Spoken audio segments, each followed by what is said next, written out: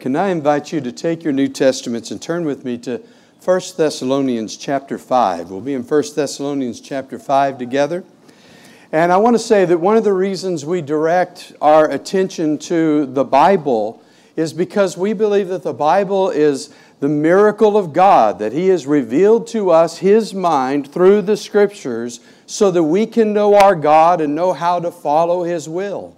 And that's why you and I need to be most impressed, not by what a speaker says or how a speaker says it, but whether what is said is coming from the Scriptures.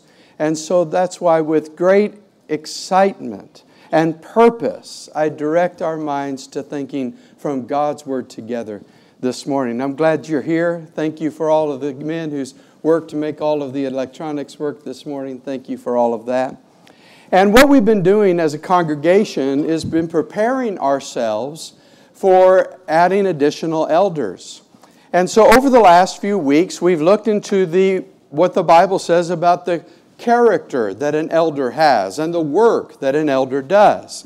Now, it's not like this is only for a small group of people. The fact of the matter is that elders do not live a different form of discipleship than the rest of us. Well, the kind of character they have and the kind of work they do, we're all very concerned about and engaged in ourselves. But they are to do this particular work to help us grow in the ways of Christ, to make sure that we are ready for the Lord's return. But today what we're going to consider is an equally important idea. And that is what the Scriptures say about how the church ought to respond to the work of an elder. You know, I have been impressed with how much the Holy Spirit has revealed about elders in the Scripture. I think one reason for this is because God knew that elders would be humble men who would have open hearts to learn and conform themselves to what God wanted them to be. And yet I am equally thrilled that God speaks to the church about how the church should respond to elders. The church is to have a particular attitude and a particular response to elders and their work. And when that happens, where elders are the men they ought to be doing the work they ought to do, and we are the kind of people we ought to be responding to the work that they're doing, the church can truly flourish. We can see this importance, the importance of this relationship between leaders and followers throughout the biblical story. For example, would you think with me about the prophets? Don't you feel sorry for the prophets? I do. Here were guys who were called by God to speak the Word of God and just tried to save people from sin and its consequences. And they worked so hard to do that, and yet most people ignored them.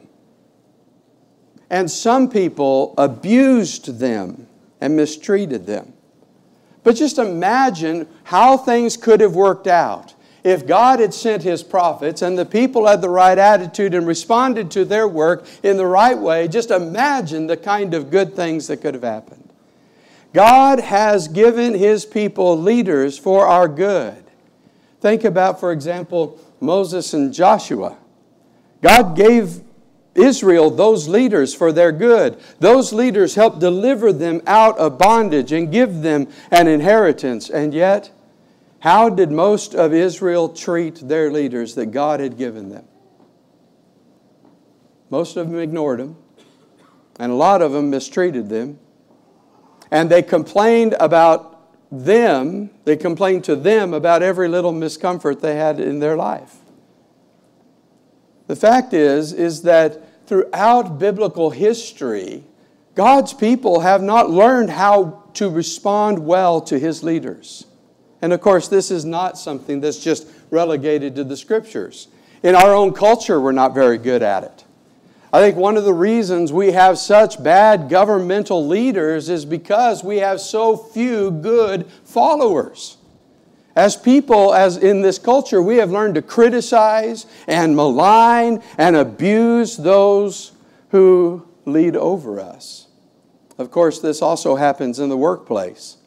For some people, if they get up a little bit in their job and they get a little kind of responsibility in their job, they become the object of gossip and subversion for everyone. I had a gentleman tell me one day, I said, well, how's it going at work? He says, all right. And I said, well, are you progressing up? And he said, I'm as far as I want to get. He says, I tell you, those managers that get to the next level, they get torn up. And that's not for me. And that happens in our families. We have mothers and fathers who sacrifice and love and give to their children. And some children have been taught not to be grateful and obedient, but to be whining. And the only time that they open their mouth is to gripe and to complain for more. But my friends, God has created His family, His church, to be a distinct, different example from our world and from what we've seen in Israel's relationship to their elders and their leaders.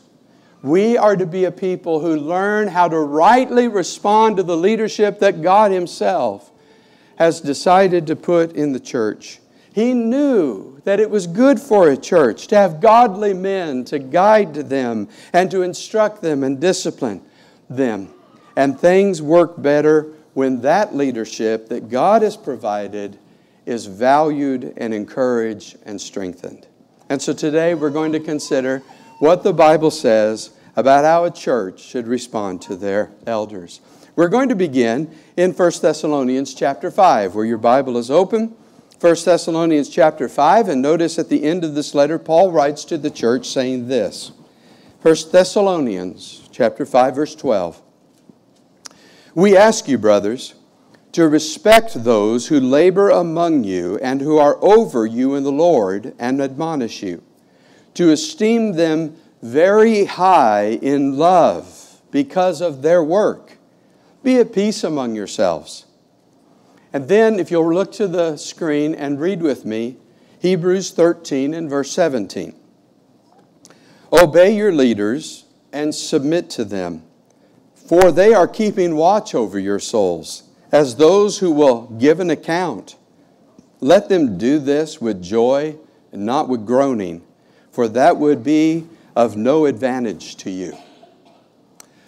From these passages and a few others, I want to consider this morning what the Bible says a church should do in response to their elders, what I've called 5 promises followers need to make. Now, I know that in our world, following is not looked upon very happily, isn't it? It's not a virtue. Nobody has ever written a book, 21 Irrefutable Laws of Being a Follower. No one has ever written a book or done a series of lessons on developing the follower within you. And yet being a good follower is what discipleship is all about. Our brother in the 9:15 says, leave and follow me. And if we don't know how to follow, we don't know how to be a disciple. What kind of promises do followers make God's leaders? First of all, I want you to notice in this text, the skill of following begins with an appreciation of leaders. We ask you, brothers, to respect those who labor among you and who are over you in the Lord. This word respect means to acknowledge and honor the role that God has given them. And whenever a nation or a city or a family or a church does not respect the leadership, the authority that God has placed among them, chaos will be brought in to where peace is where God wants there to be peace. It's been this way right from the very beginning, Genesis chapter 3. Whenever God's roles of authority are not respected, chaos enters in where God desires peace. But notice this command, my friends, is denoted, let me rephrase that. Notice this command, my brothers and sisters, is directed to the family. He says, brothers, we ask you to respect those who labor among you. We're dealing with family here. This is a family issue. And for this family, elders are to be respected. Unfortunately, We often show the least respect to the leaders we know the best. Isn't that true? The ones we know the best, we often respect the least. That's unfortunate. It's not to our benefit. But notice also this command is to be obeyed, verse 13, because of their work. Respect them because of their work. If we truly want the work of God to be done in us and through us and in this community, we're going to learn to respect and acknowledge and honor the roles of leadership that God has put in His church. It helps the work go well. But then notice the command, verse 13. The command is not just to respect, but to esteem them very highly and to do so in love. Have you ever thought about your responsibility to love the shepherds? To say, I love those men. Not just I respect the role God has given, not just I hold them highly in high esteem, but I love those men. I want the best for those men. I love those men for who they are, what they do, and what God does among them. I'll tell you, I have been in churches that have a kind of culture about them that believes that the way that you make leadership better is by criticizing them and being skeptical of them and just trying to find every fault you can, because this is the mindset. If we criticize elders and leaders all the time, we will make sure they're the best men they can be.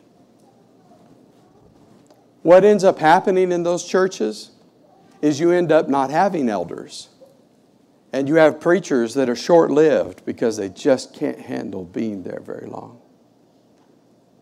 But I've been in some churches that developed a biblical culture about them.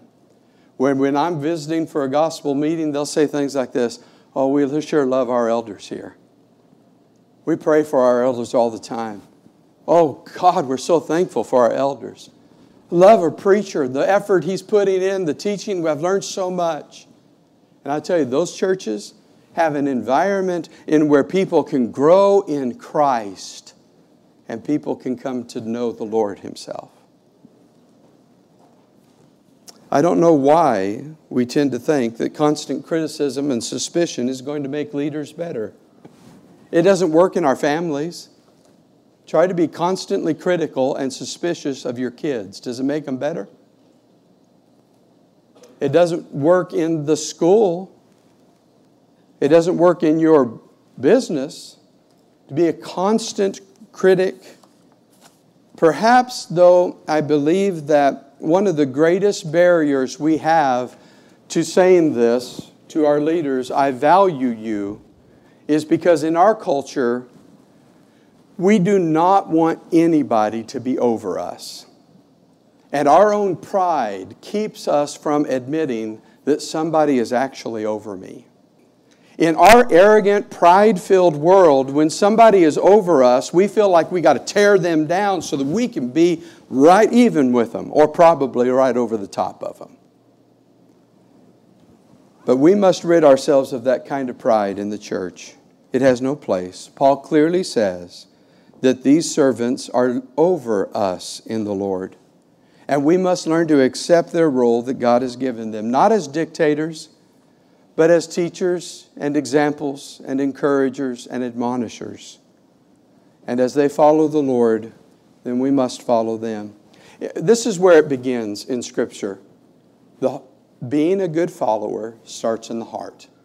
Being a good follower starts in the heart. It's an internal decision to say, I will respect and honor and acknowledge the role that God has given these men in the church. And in fact, I'll tell you what, I'm even going to love them.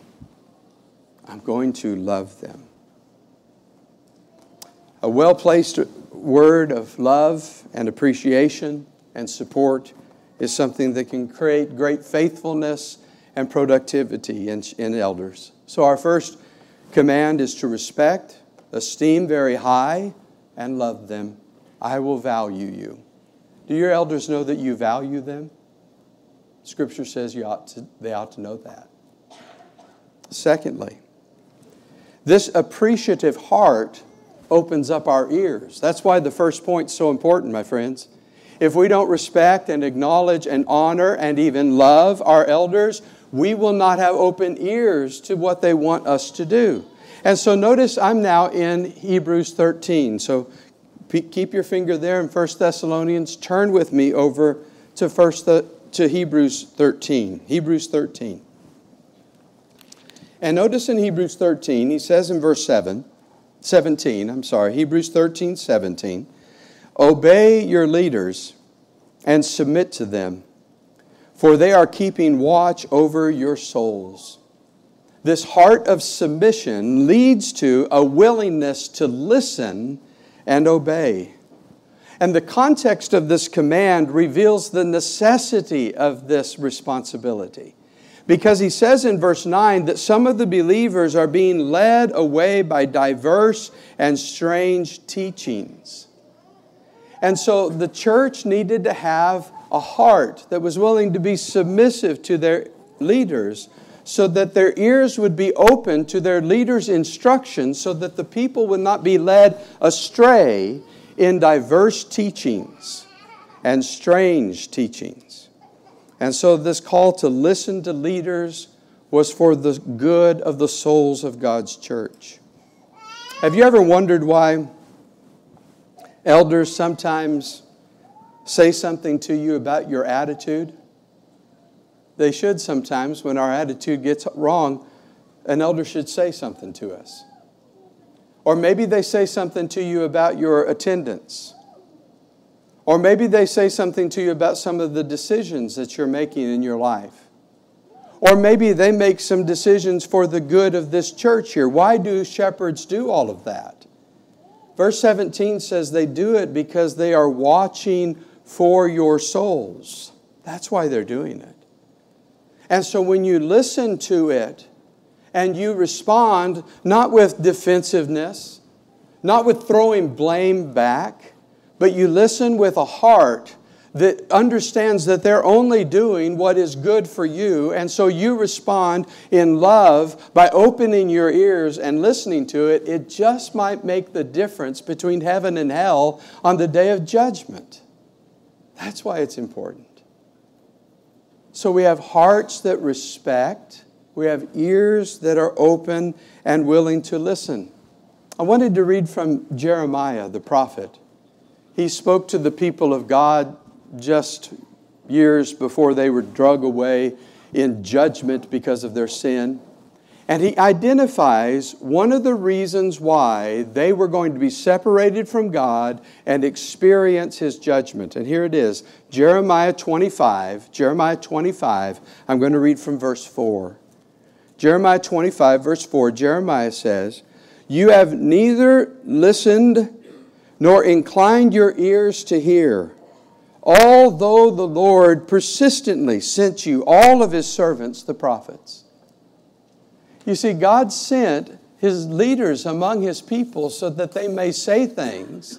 And when the people closed their ears to those things, they were sealing their own judgment. Conversely, it is exhilarating when God's leaders communicate God's ways and apply God's ways to our lives, and the church responds by saying, "That's good. I hear you." I'm not just quick here to be something that I'm going to say, well, what about this and what about that? Yeah, but this and yeah, but that. Why not just have a heart that's willing, as the Hebrew writer says, to be submissive and to open our ears to the words of our leaders? And then when we've opened our ears, the Scripture goes a little further and says, then do something with it. Follow it. Having heard what a leader has said and seen what a leader has done, it is to impact the way we live our lives. In other words, as I said, shepherds do not live a different form of discipleship than the rest of us. We sometimes think, oh, well, sure, they should be at every service. They're elders, right? Why are they there?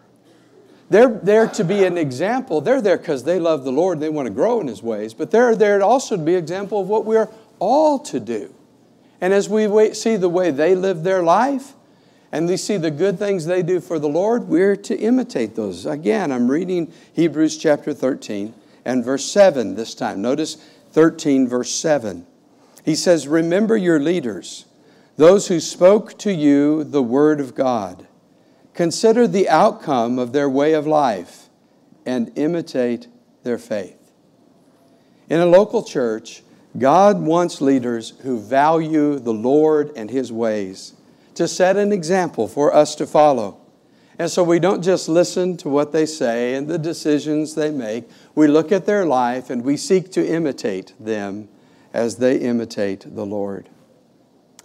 The fact is, here in Hebrews chapter 13, evidently, there were some Christians who were making it hard for God's leaders to lead. He says there in verse 17, doesn't he? He says, they are keeping watch over your souls, but let them do this with joy and not with groaning, for that would not be of advantage to you. In other words, it's very possible in some places for leadership to be a groaning experience. Oh, no. You ever think of a leader saying, oh, no, I got to go to church today? Sometimes members make it feel that way. And Paul, the Hebrew writer, says, don't do that. You behave towards leaders in the way that it makes it a joy for them to do their work and not a burden. And practically what this means is that over the next few months and next few years, the shepherds of this church are going to ask this church to be involved in some things. They're going to say, hey, we're having a gospel meeting. We're bringing in this expert on creation and evolution. He's going to be here in just a couple of weeks. And we're really asking you to come and be a part of it. And we go, Oh, that was Greek, by the way, if you didn't pick up on all that. And the Hebrew writer is saying, that's what makes being a leader a groan for some people. Is because the way they respond, they're not responding, as he says, realizing that they are keeping watch over your souls. So there's going to be opportunities that our elders are going to ask us to participate in. There's going to be things where they say, there is somebody who's sick and in need. Can we get somebody to help with this? They're going to say, hey, we need somebody to help teach this Bible class. Would anybody like to do this? Here's this new Christian. They really need some encouragement over here. Can anybody please help in doing this? And if we are going to be the followers we need to be, we're going to be responding by saying, I would love to participate in that. I'm going to be the first one in line to help with that. Please let me be a part of it. And my friends, just imagine what God's church is like when it functions the way God has created it to function. Where elders and leaders are not trying to drag people, but where people, as the Hebrew writer says, are making their work a joy because of the way they're responding to it. And let me deal with the negative part for a second, okay? There's going to be times, I know it's not respected in our culture, I get it.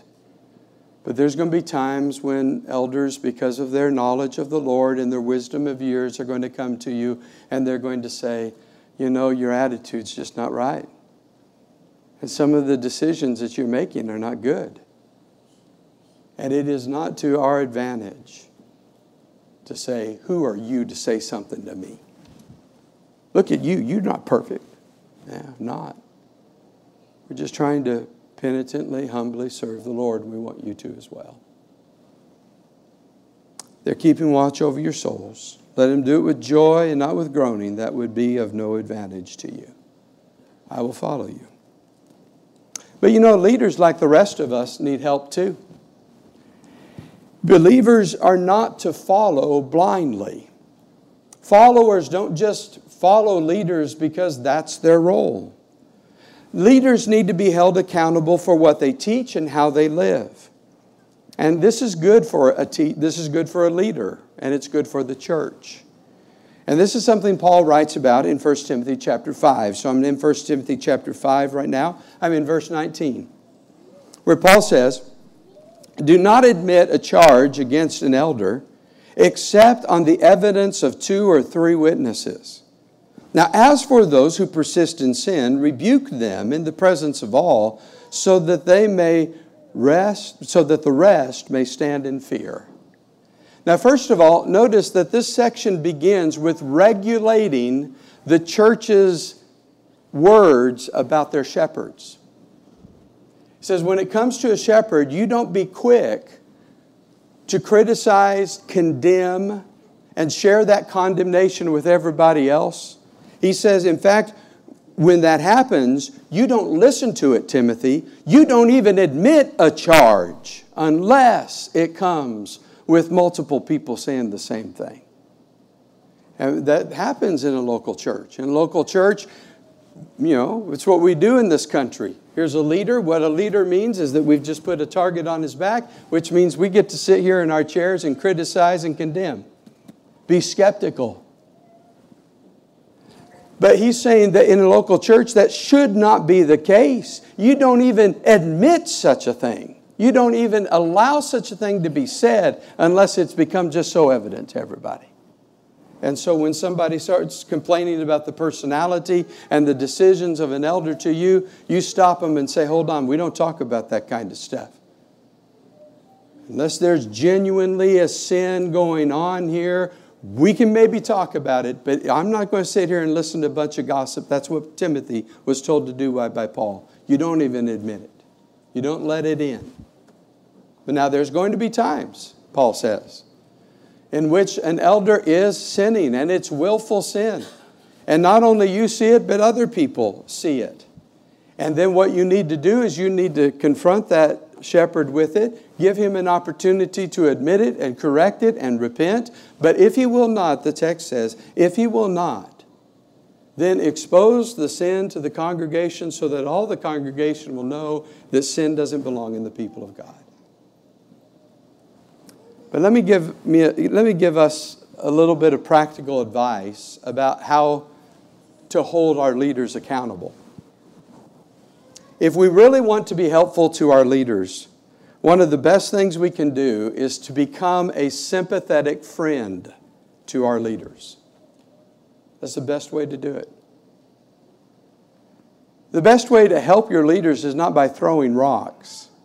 It's by respecting them, holding them high in esteem, and loving them to the point that you become their friend, and then you can help change them. I think about how Abigail did this for David. You remember David was going to become king of Israel, and yet here he was behaving towards Nabal, Abigail's husband, in a very harsh way. He wanted to kill Nabal for not giving him a tip for dinner.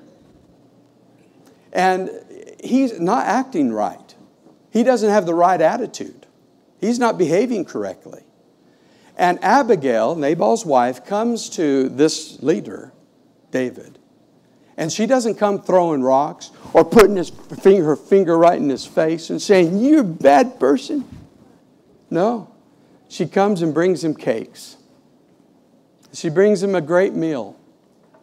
And then she expresses to him, "I know that God is going to make you a great king and a great leader." And after having expressed her affection and her respect for him, she says, "And your attitude towards my husband just isn't right.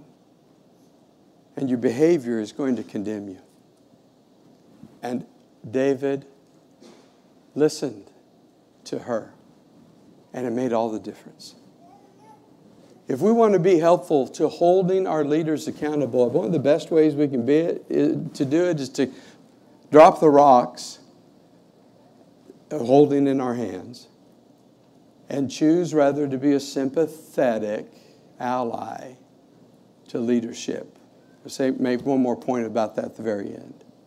But lastly, let me say that another responsibility we have for our leaders is to pray for them. Sometimes leaders need our help, but all the time our leaders need God's help.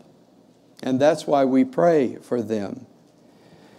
They need God's help.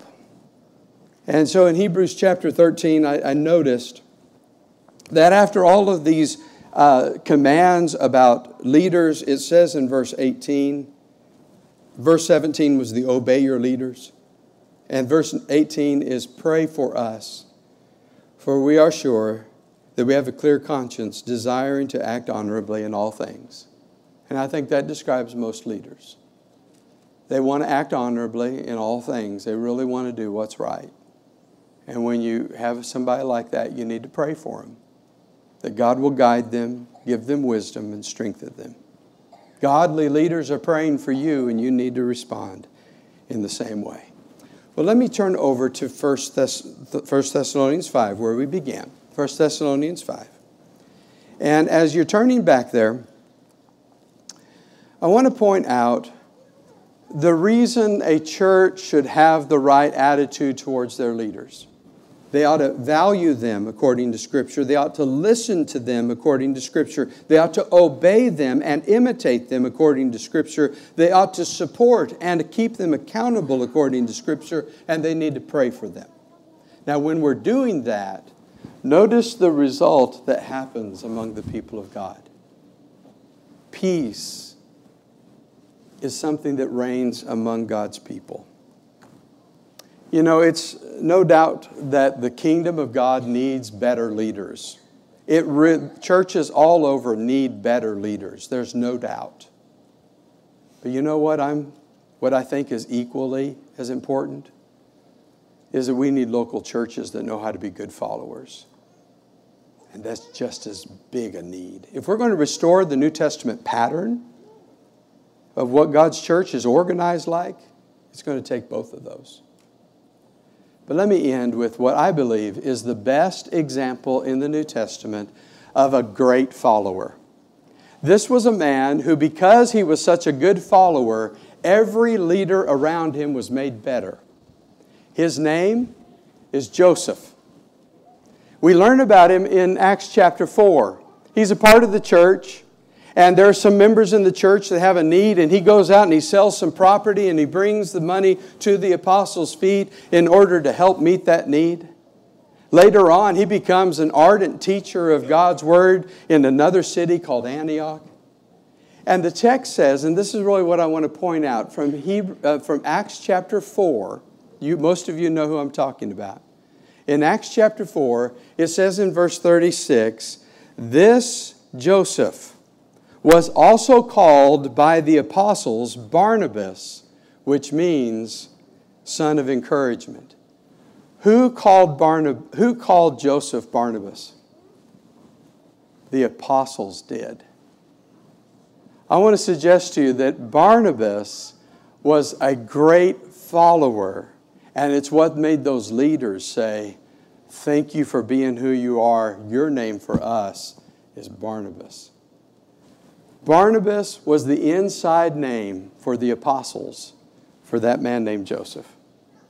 And if you want to be a great support for the people of God, whether it be like these apostles or like Barnabas was for John Mark, or whether it was like he was for Paul, be the kind of person who loves the people of God and will serve them at every moment.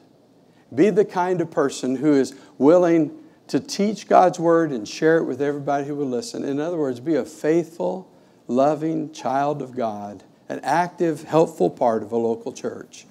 And that's one of the best things we can do to respond to godly leadership. And you know what that does? Is that makes our leaders better. There's a lot of churches that say, boy, we sure need better leaders. And what's interesting to me is they never turn to themselves and say, I wonder if I'm part of the problem. Maybe I haven't been obeying the Scripture of how I'd be a follower. Now, here's the great thing. What we're learning in a local church about valuing and listening and following the role of elders in this local church is simply a proving ground for our relationship with the Lord Jesus Christ. He is the leader. He is the chief shepherd of all the under shepherds. He is the master, and we are all servants.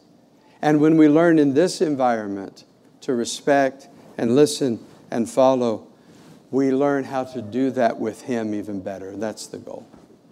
And if you're here this morning and you need to commit your life to the Lord Jesus Christ and say this morning that I am going to value Him, I am going to listen to Him, I'm going to obey Him, because that's the only means by which He has provided for us to be with Him in eternity.